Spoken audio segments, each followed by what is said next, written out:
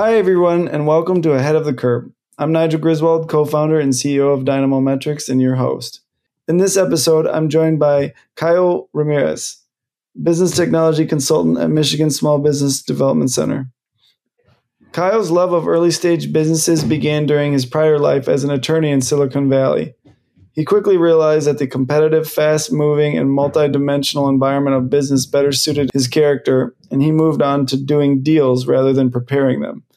Kyle's passion with early-stage technology and its potential to change the world has expressed itself throughout his career. It shaped him professionally by providing deep experience across multiple functional areas: strategy, marketing and sales, operations and finance. Above all, it instilled a sense of self-reliance and focus on simply getting things done. Our conversation covers the role of the Michigan Small Business Development Center in supporting small businesses and local economic development, how state and federal funds are delivered to local businesses, and how Michigan has worked to diversify its economy over the past decade. And now my conversation with Kyle.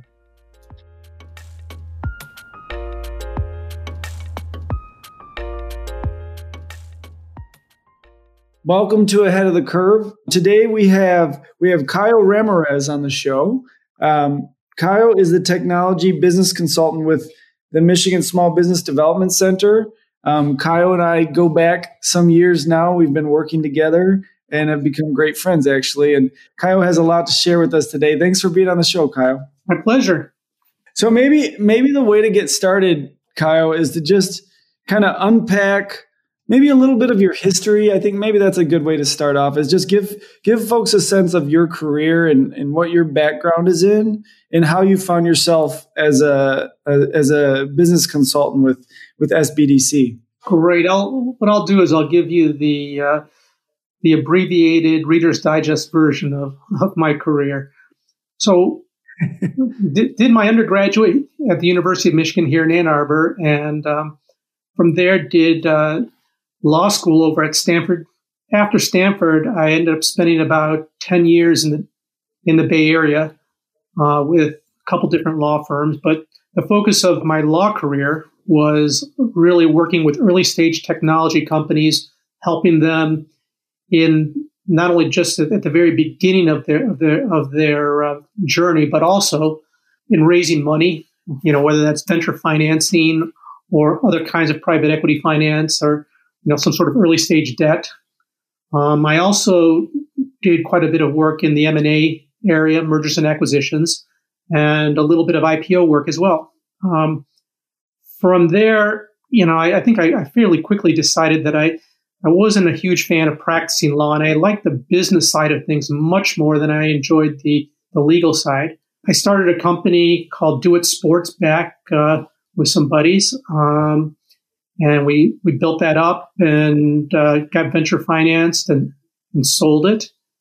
And during that whole process, I sort of worked my way back from Palo Alto to Ann Arbor with a brief stint in Chicago area. Came back to Ann Arbor, and this was a good 12 years or so after I had graduated, and learned that I just didn't have the social capital that I once had here. I hardly knew anybody, so I decided, heck, I'll go. What I need is just more schooling. So I went and got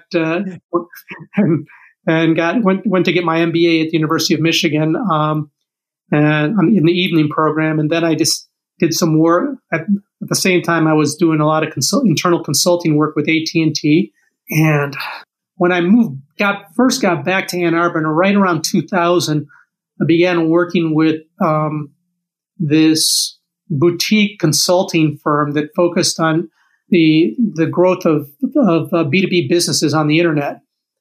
And that was going really well until the bottom sort of blew out of the whole B2B space back then in the early 2000s.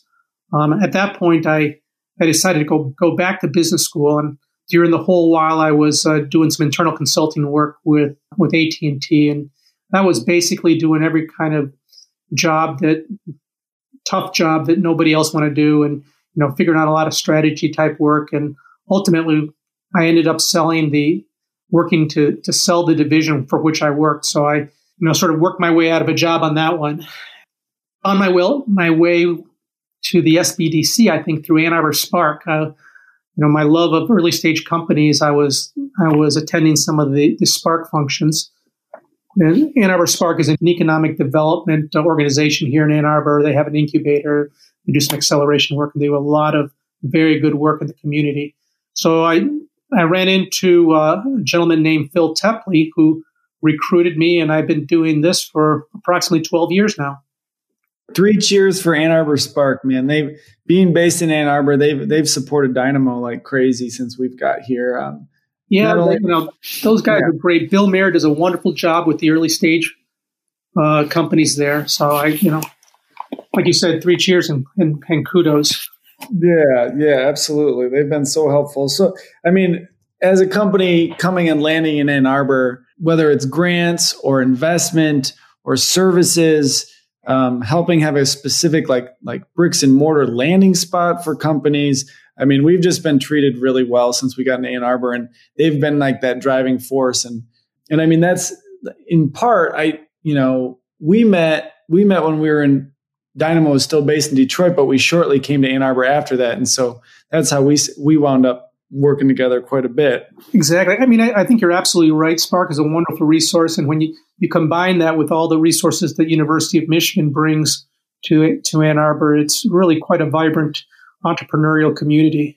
Part of what I'm hoping we can talk about here on the front end is just contextualizing kind of an economic development environment for small business. Working for the Small Business Development Center and participating with Ann Arbor Spark, like I start to think of things like an ecosystem for small business startups and technology startups, and just how critical and vital that is to the Ann Arbor regional economy.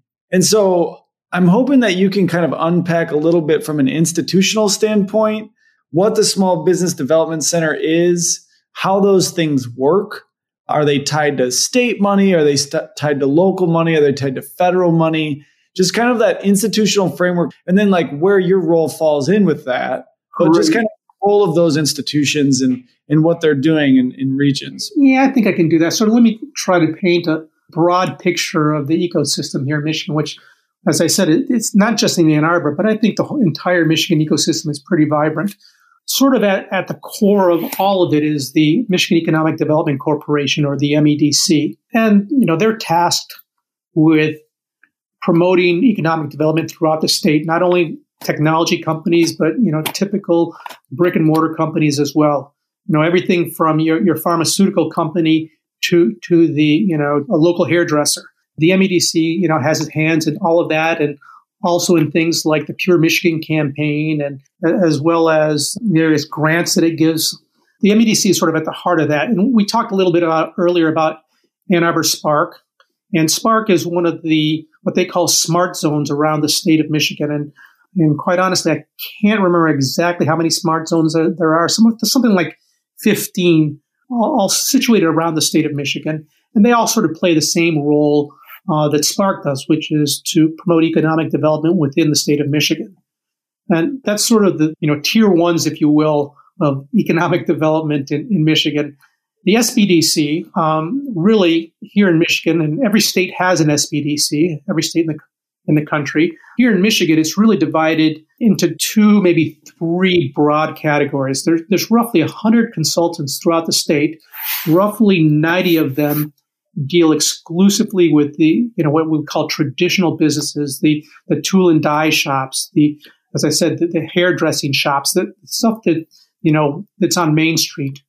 We have the tech group, which I am a part of, which there's only 10 of us, and our responsibilities are statewide.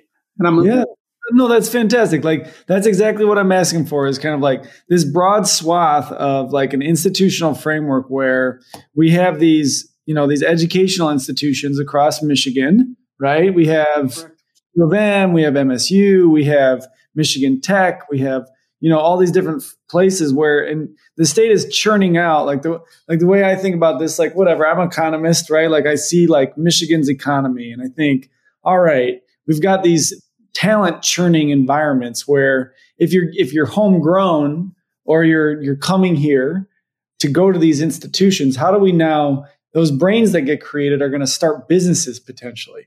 Now, how do we create an environment where that business builds and grows the Michigan economy, for example, right? My sense of it is like the Small Business Development Center is like that environment that tries to provide direct on the ground resources to those businesses to channel some of those state funds or something like that. Is that? Well, I mean, that is, a good way of looking at it. I mean, we're the glue that holds a lot of this stuff together. I mean, Right.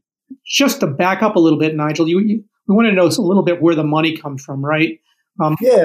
So the smart zones, are all funded through the MEDC, and some of them have a tip capture, that are LDFA money, right? Local Development Authority Finance, I think that's the acronym. Mm-hmm. So like Ann Arbor has a large LDFA, gets a great deal out of their LDFA. There's other states, there's other smart zones around the state that do the same. So the MEDC funds a lot of those. Now the SBDC, I was saying that there's sort of two houses, right? That traditional side is funded in, 99% of that is funded by the SBA at a federal level. Now the tech team is a little unique in that our funding comes directly from the MEDC. And really, we have three programs that, as a tech team, that we sort of run. One is the consulting, which, is statewide. The second is the BAF fund, Business Accelerator Fund, which is a competitive grant funding program that gives money to companies to really try to bring them through the valley of death, which is a lot of what we do. And finally, there's the ETF fund, Emerging Technology Fund, which is really matching funds for companies that receive SBIR grants or STTR grants. So there's a couple terms there I'm hoping you can unpack. So explain what the Valley of Death is.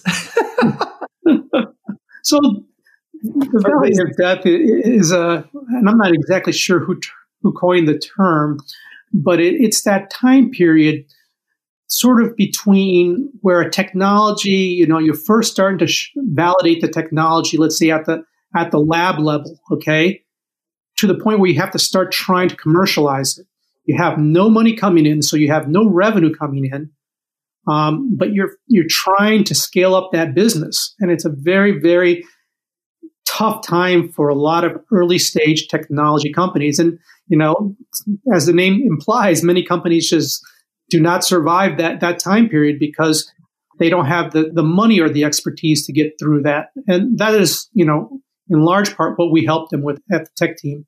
Yep. And then you also said SBIR and STTR. Can you unpack what those are? Yeah, those are, I keep on using acronyms and I forget exactly what they represent, but let's just hear what they are. Yeah, but at a very high level, what SBIRs and STTRs are research grants given by various agencies of the U.S. government for researchers to follow certain line of research and development. So, the NIH, National Institute of Health, Department of Defense, National Science Foundation, all issue grants called SBIRs or STTRs, and they go to people doing research in specific areas. And you can find out what those specific solicitations are if you go to grants.gov. And this is I love this space so much because it's this is how your government invests in small business at the grassroots level. Some of these monies, that means, are coming from the feds, moving through MEDC, and then down to you guys who then deliver them directly in the form of services and incentives to businesses that otherwise would have too much risk to start or pursue. Is that right? Yeah, it's a hard thing. Starting a new business is not easy, right? And unless you've done one before, you have a lot of questions, and it really helps to have someone to talk to somebody who's done it before and knows the pitfalls. So maybe a fun thing to do would be walk through, let's say I've got an idea and I'm like, do I go take the job at Eaton? I'm like an engineer or something. I'm a mechanical engineer and I solved something. And do I go take the job at Eaton, or do I pursue this idea further? How do I actually assess that risk? What's my process? Well, whether you do it or not is, I always go back to my lawyer answer, which is it depends, right? Yeah. It depends. It really depends upon the level of risk that you feel that you can take on personally. Do you have a family? Do you have to support that family? A lot of people just don't follow the entrepreneur track because it is very difficult and it's fraught with a great deal of risk. If you're single and you don't have to support anyone but yourself, and you have a little nest egg that you can survive on, there you go. That's great. But take that risk. Mm-hmm. But if you don't, then maybe that job at Eaton makes a lot more sense. But how do you make those assessments, right? Mm-hmm. Obviously, if you have some idea, let's say you're an engineer, you have a widget, you have to assess what the technology risk on that particular widget. How is it merely just an idea, a little cloud in the sky, or is it something that you've developed and you can reproduce? Right, and your guys' services on the front end there are like to sit down with that person and kind of start to hash that out. Is that how that works? Well, that's part of it. I mean, the technology side, I think, from my perspective as a consultant, it's almost impossible to try to keep abreast of all the technology out there, right? I don't make a technology assessment. I'm assuming what they tell me about the technology is true. There's a lot of other risks, though, that you have to really consider. Like, this is part of what we do is help them think through these other risks. There's market risk.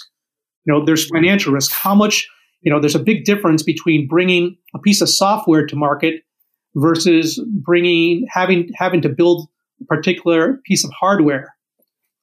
So a lot more risk in one than the other, right?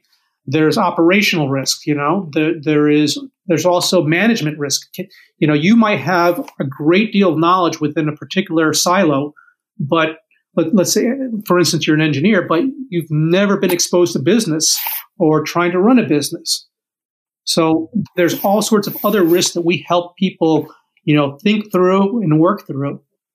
So does everything just come to you, or do you guys market? Like, well, how does the service get there? How do you find your customers, and how do your customers find you? Well, that's a great question. I mean, like I said, we mentioned earlier that there's these approximately 15 smart zones around the state of Michigan. And, as you said, we're agnostic to all of them, and, we work with all of them to support them.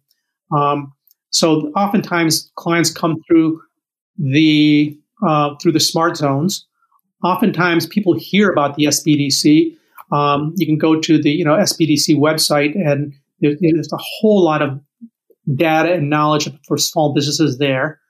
And there's some outreach to people who have expressed interest in entrepreneurship that our organization does, which, some clients come in that way. And, a lot of my, quite honestly, I've been doing this, like I said, for 12 years or so. A lot of people come to me by word of mouth. And I think that's how we met. I wonder about that with COVID. Like, has entrepreneurialism gone up or down since COVID started in your experience? I mean, that's interesting. So my individual and personal activity shot up dramatically, sort of in April, May, June timeframe, when the federal government, came out with the various incentive, the PPE packages and that sort of thing. And I believe you guys were a recipient of that as well. So absolutely. So that's a big way. Like, you guys were like a vehicle to help everybody. I mean, in my experience with you, like you were giving me all those updates on the day to day as the feds were positioning and pumping out the resources. So you guys were on that front line, basically being a conduit to make sure that businesses were securitized, right? Yeah, I mean, it was sort of very confusing because it was something that was brand new. No one had ever done it. It was going through banks, and the banks didn't know what they were doing either because they'd never done it. Everyone was making it up as they went along. There were no regs or anything else. So what we were trying to do is keep first of all, let our customers know what was available, because there were a slew of programs, at the federal, at the state, and local level. So keeping them appraised of what was available, and then really trying to help them through that process, because, when it's new like that, no one really knows exactly what's happening. Sure. And specifically, we're talking about the CARES Act and the Paycheck Protection Program, right? Yeah, the PPP, and also the idle loans with but that's not just solely for pandemic. The SBA idle loans are available in any time of emergency situations. Right. So do you guys directly connect up to the feds, or are you like is the SBA or EDA, is that a direct feed, or does MEDC keep that relationship? How does that work? Well, there's a direct link between our home offices, and the SBA. Okay. Got it. And that's there's also a direct link between our what we call the home office or the lead center and the MEDC. They also work together closely. Got it. Me personally, I stay away from the bureaucratic stuff as much as I can. Right. Your interest is working with those businesses, right? Correct. Right. And then there's those local offices, and you're the Ann Arbor one, right? Right. Well, so the tech team is completely virtual, and COVID hasn't really impacted the way I work that much, besides the fact that I don't see a lot of people in person. But I've worked, for my own home office for a long time, or the smart zones often lend us space as well. So my sense is like the Michigan Economic Development Corporation is at the heart of a lot of this work. There's some dollars flowing from the feds. And then there's kind of like the execution at the local level, like technology. Would you say that technology, like 10% of the consultants within the SBDC, Michigan Small Business Development Center, are technology focused? Would you say that that's a fair representation of the percent of new businesses in Michigan that are tech related? Do you know? I really don't know. It's an interesting concept. I mean, just to give you a little more, to paint a little more background for you, the real reason the tech team was formed, back after this was like, I think it was 2007-ish or so. Okay, that's when the tech team came together. Is that right? Yeah, I think initially, right around that time period, and it was originally because we were starting to experience that recession. Yep. Back then, and then Michigan was hit particularly hard because the reliance on the auto industry, and almost sole reliance on the auto industry, and sure. The people back at the time, the legislators back at the time said, "Hey, we've really got to diversify our economy. We can't rely so much on the auto industry, and obviously we have tourism and agriculture also are great contributors, but we have all this research coming out of the universities. I mean, University of Michigan gets something like $2 billion in federal grants for research now, incredible amount, and the state isn't actively pushing to help commercialize it. So that is why we were formed." Got it. That's when, right at that same time, that's when I was getting into economic development and finding the Michigan Economic Development Corporation, because things were shifting towards place-based economic development strategies. Mm-hmm. And I was at Michigan State University at the time, and all of our policy research was shaping towards those things. And that was just an exciting time in Michigan, because exactly what you say, we were positioning to diversify our portfolio.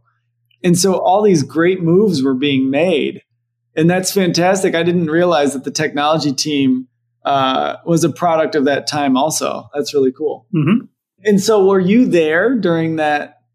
I was sort of like the second wave. There was initially, I think, 4 consultants were hired, and then they were doing a good job, and it looks like everyone was the MEDC was happy with them, and everyone was happy. So they said, "Hey, here's some more money, hire some more folks."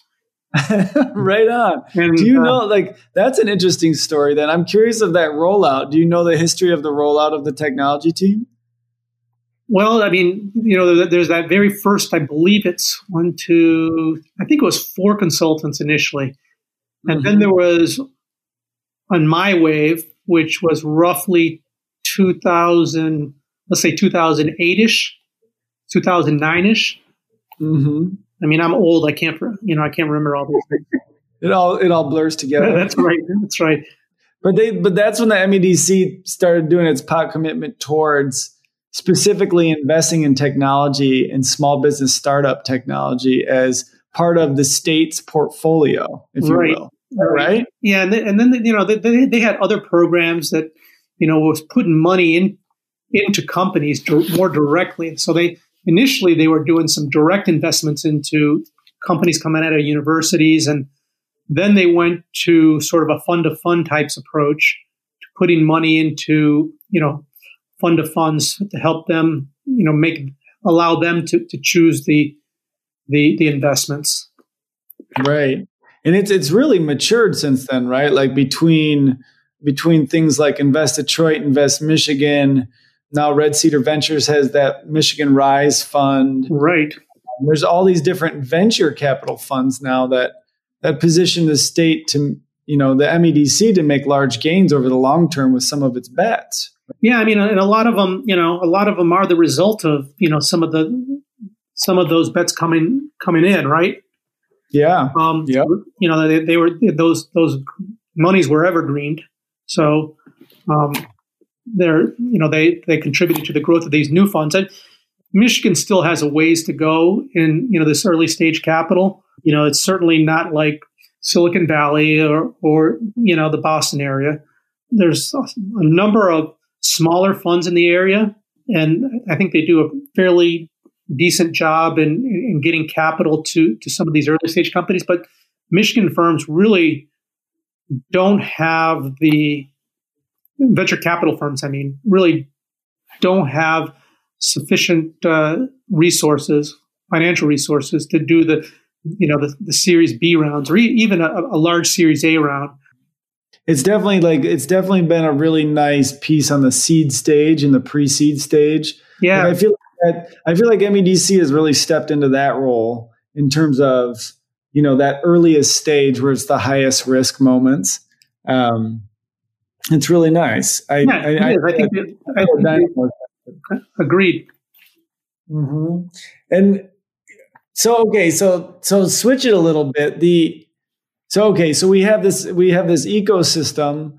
It's there's some federal resources, state resources, local resources, venture environment, right? It's all to speak to how do we create a healthy small business environment and ultimately strengthen and grow and diversify Michigan's economy, like all those things. And you're playing a role in there, and you're in this select team that gets to play with the technology folks within the SBDC, right? Correct.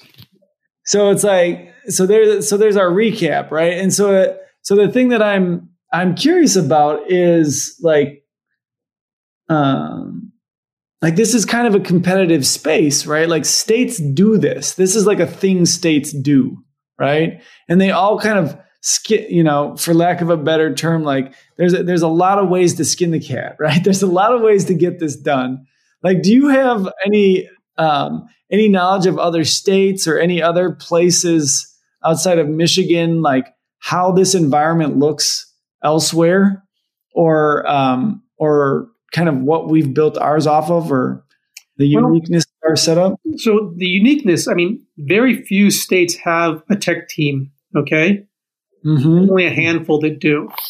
And I have heard anecdotally that many states look to our SBDC as a model, that it's very highly regarded within sort of that SBDC community. Mm-hmm. And kudos to the hard work that not only all the consultants have done in our area, but all the people back at Lead Center do. That and I've heard things like, for instance, like friends of mine starting business in California. It's like the SBDC there really, in their opinion, didn't help them at all. But the situation's a little different there. There's so much capital. There's a sea of capital flowing there that it's so much easier for early stage companies to attract capital there than it is here. In my opinion. Yeah, that's good. Good. So, we really had to fill. There was like I said, there was a hole in our ecosystem that the MEDC saw and decided, hey, we've got to fill this up if we want to compete. Right. So tell me about like what you've seen happen in the small business community since this recession has hit, since this pandemic driven recession, all that, we've got all these social equity issues that are unfolding as a result. We've got COVID, just taking down commercial districts in terms of their throughput of people, right? Mm-hmm. Like how has, like, in your view, like tech companies versus, bricks and mortar, or just like your sense of what's happened with companies, this recession has begun? Yeah, I think my perspective is a little skewed because almost every company I work with is pre-revenue. So I work with early stage companies. So heck, their revenue hasn't been affected at all because they didn't have any, right? Sure. Well, tell us about the pre-revenue folks. Well, I mean, given the rest. But with that being said, there's some things that people just don't think about. For instance, anyone who had any company that we're working with that had lab space, wet lab space, most of that had to close down for a huge amount of time, right? Mm-hmm. Mm-hmm. A lot of companies who thought that they'd be at revenue now or ready for a Series A round of financing, they're having to go back for bridge loans because, hey, they basically had 4 to 6 months, whatever it was, where they were doing very much that was productive. Which impacts, the new investments that private equity folks can make because they're having to hold back more money for their existing investments, right? So there's some of those issues. It's sort of weird. I haven't seen back in 2008, 2009, right around that time when the auto industry really got hit hard, we saw this huge surge of new businesses, of people coming out of the auto industry saying, hey, I've got this idea. I want to start a new company, right? I haven't seen that huge surge yet. I'm not saying that it's not coming, but I haven't seen it yet. I know that my compatriots on the traditional side of the house at the SBDC, they've been extremely busy helping companies trying to weather the storm and, sort of try to bulletproof their businesses. I mean, if a lot of those people have, clients that are restaurants or gyms that are having a truly tough time now. Yeah, that's what I'm really curious about. It's like getting a sense of how small business is weathering the COVID recession, right? It's like you said, like that was an interesting arc because in the last recession, you had folks like spinning off entrepreneurialism, and given that it's a pandemic-induced recession, like are people as ready to come out of the woodwork to like pursue new opportunities? It's just that's an interesting angle there. Yeah, and then it's also very geographic. So some of my clients up in the UP, it's like that the pandemic never happened, right? I mean, they've almost been untouched. Sure. And one of my clients makes a fiber rebar, very cool company, but they're going gangbusters, because it's outdoor work. Their clients do a lot of outdoor work, so that hasn't been halted. In fact, you might argue that a lot of the road infrastructure and that they supply has been increased because a lot of municipalities have been saying, hey, we're going to take this opportunity to do some of the infrastructure work that we haven't done in the past because there's a lot less use of the infrastructure. Right. So you have special knowledge on pre-revenue companies though right now. I'm curious how, like, are they staying above water? Is there programming to like keep good ideas alive during times of contraction like this? Or is it kind of like they have to go into hibernation, or how does that play out? Well, like I said, many of those people came in with no expectation of revenue coming in. All right. Right. So they basically said, hey, we had this is the nut we have, and it's going to weather us for a year, and they've been working through that. Now, many of them, might have to search for funding earlier than they had anticipated because, they're a little slower to get to revenue than they anticipated. Some of them, I know, for instance, just sort of the generation of new ideas and stuff, it doesn't stop. I know that University of Michigan Office of Technology Transfer, the OTC, they had a banner year. They're having a banner year. So maybe there's more lab time or something available because everybody's inside. Maybe the professors are just focusing, instead of focusing on teaching, they've been focusing on their research. Yeah. I'm so interested in what are those more sort of maybe unintended consequences, or like the unintended consequences that are going to shake out of this recession that come to fruition. Like more research time is going to lead to more technology transfer, licensing or whatever for different universities. And so how that shakes out over time.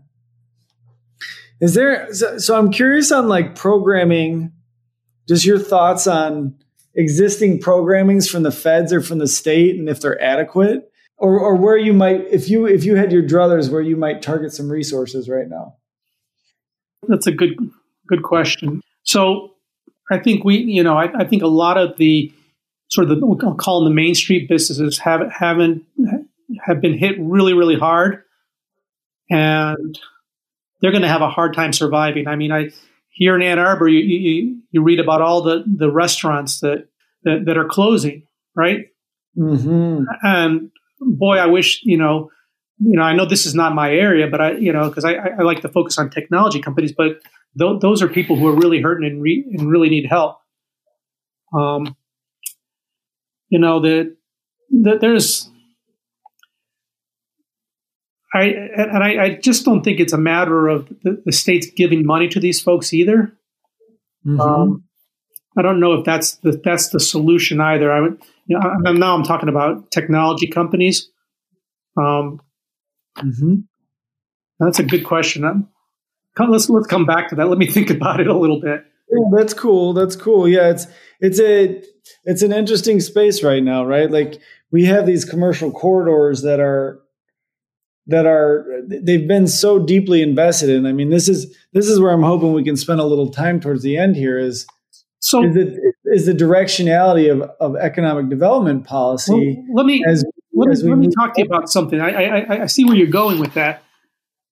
So I sort of like that whole, the PPP model, private public partnership, right? Mm-hmm. And there's things that the state government or even the federal government can do in conjunction with private entities to really help. For instance, can the government act to guarantee loans for small businesses? See, a lot of small businesses, really are, especially in the technology area, are unbankable. They can't go to the bank and get a loan because, the technology they have is unproven. So there's really no value. So they have no collateral that a bank wants. Why can't the federal government or the state government or even local government say, hey, we'll guarantee X percent of that loan? And that way it's not, they're not throwing money into a company, but they're using their capital base to help. So it's sort of, let's call it off balance sheet, if you will. Sure. I mean, something like that would be very helpful. Even for companies who are just starting to get into revenue, can they help finance contracts? I've had clients who have purchase orders, and they're unable. They have a purchase order for several $1 million, but they can't fill it because they don't have the capital to be able to order the goods to do it.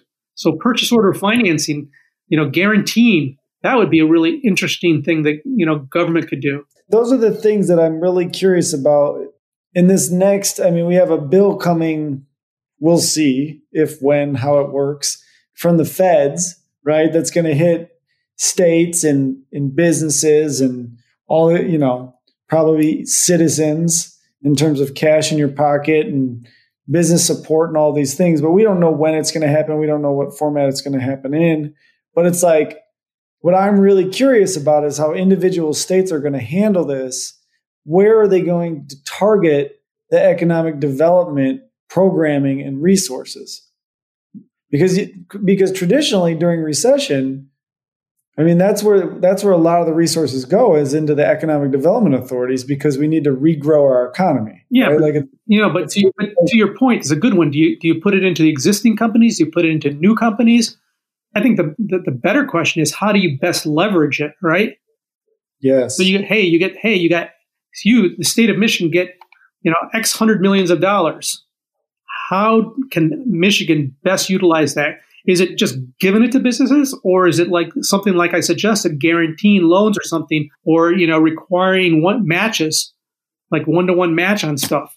How can you best leverage that huge influx of capital to best help the state? I mean, that's at the heart of the question. I'm sure the governor or governors across the land, right, are wondering or are thinking about, as they get resources and they're working to distribute them down. If it's tied to let's say an infrastructure bill, that's pretty straightforward, right? Mm-hmm. Let's fix bridges and roads and all the things that this country needs fixed anyway, right? Like, there's a place to start. That'll boost the economy real fast. But then, where do you make your strategic investments to leverage and kind of take a toehold on this thing and grow? Because my sense is that, like, the tech economy is it's permanently changed. Like, I mean, what's your sense on the macro effects of COVID on? Well, on tech? It's interesting you say that. Why do you say that? The reason I say that is because, baby boomers and others are kind of forced into a technology-driven workday right now, like they never had in the past. And so economic productivity is leaning on technology like it never has before. Mm-hmm. So my sense is there's going to be slippage back to like the way it used to be or whatever, but not entirely, right? Like we've made a leap into technology that is not going to go back to like the same trajectory that we used to have. I think there's like a permanent shift there. Personally, we'll see, but that's what I say. So a permanent shift in the way technology is used to communicate and businesses are run. I guess I'll agree with that. I mean, I agree with that. I mean, I think there's also the other side of that is, I think a lot of the reasons that having brick and mortar locations are good are, allowing people to be in the same room. I think that they can feed off one another a little better. Yeah. And I think that I don't think it's right for us to get completely away from that. Oh no, that's not what I'm suggesting at all. Okay. But what I am suggesting is that economic productivity and the role of technology and economic productivity may never be the same again as what it was, right? Because we've identified some of these efficiencies. We've identified some of these ways, and so how does that play out with dynametrics and the value of real estate and commercial real estate? How does that play out? How is this impacting governments which rely on that commercial real estate for property taxes, right? Yeah. So let me think about it a little bit. So there's a few different ways. It's tax revenues, right? So there's sales tax revenue, there's income tax revenue. Right. There's property tax revenue. There's the gambling tax revenue and other like vice tax types things, right? Okay. There's fees, like parking fees, getting permits, doing all these different kinds of things. And then there's transfers. That's a big one, right? Like from the Fed to the state, getting those transfers of cash. And so the way that I think about it is how do each of those get affected by this situation? That's going to hurt the bottom line of local government. And so how do you understand what the delta is, the change Right. as a result of the recession, and how do you fill the void if you can at all? And so the ones that we can really speak to are the property tax environment, right? I mean, that's our primary space. And the real estate environment is like, so you have underlying economy, which, sales tax, income tax, and fees are going to get hit by. But you could track building permits and change in like that type of productivity. I guess you can also argue that services will be minimized. That's right. So in people's incomes, because they're out of work. Mm-hmm. So if you can't tax the income that the people made, and if they're not buying stuff because they don't go out as much. So all of those are going to hit the bottom line for state and local governments. Mm-hmm. And then the stuff that would pick up in our system is going to be largely like there's going to be lagged effects on like if people are moving out of rentals because they're being evicted, let's say, or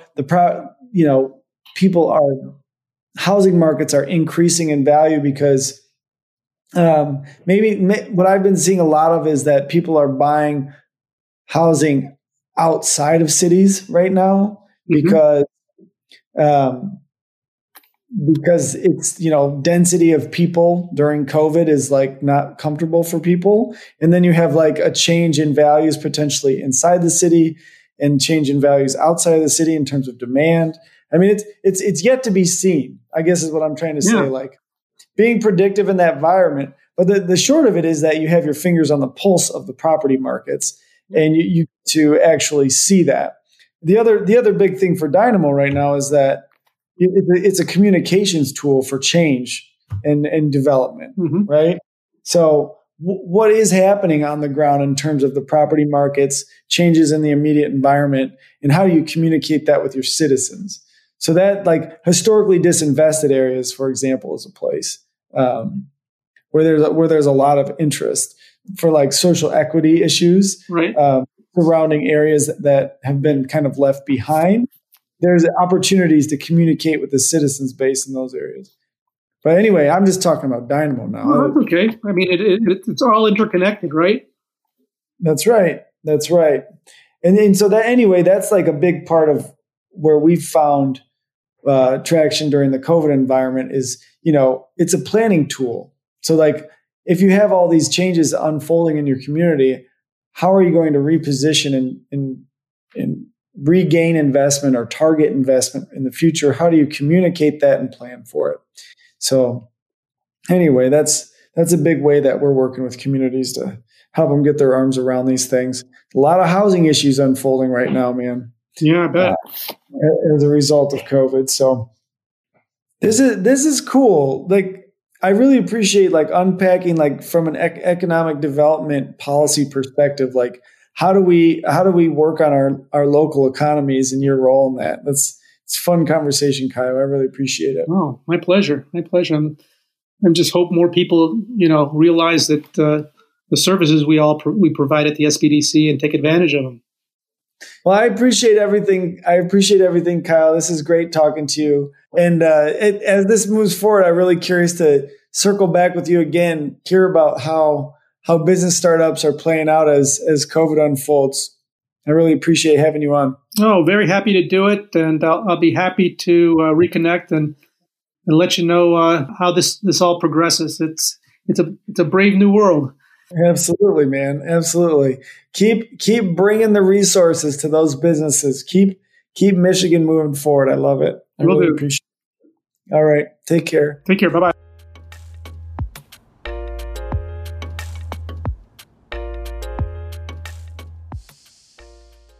Thanks for listening to this episode of Ahead of the Curve, and special thanks to Kyle for joining us today.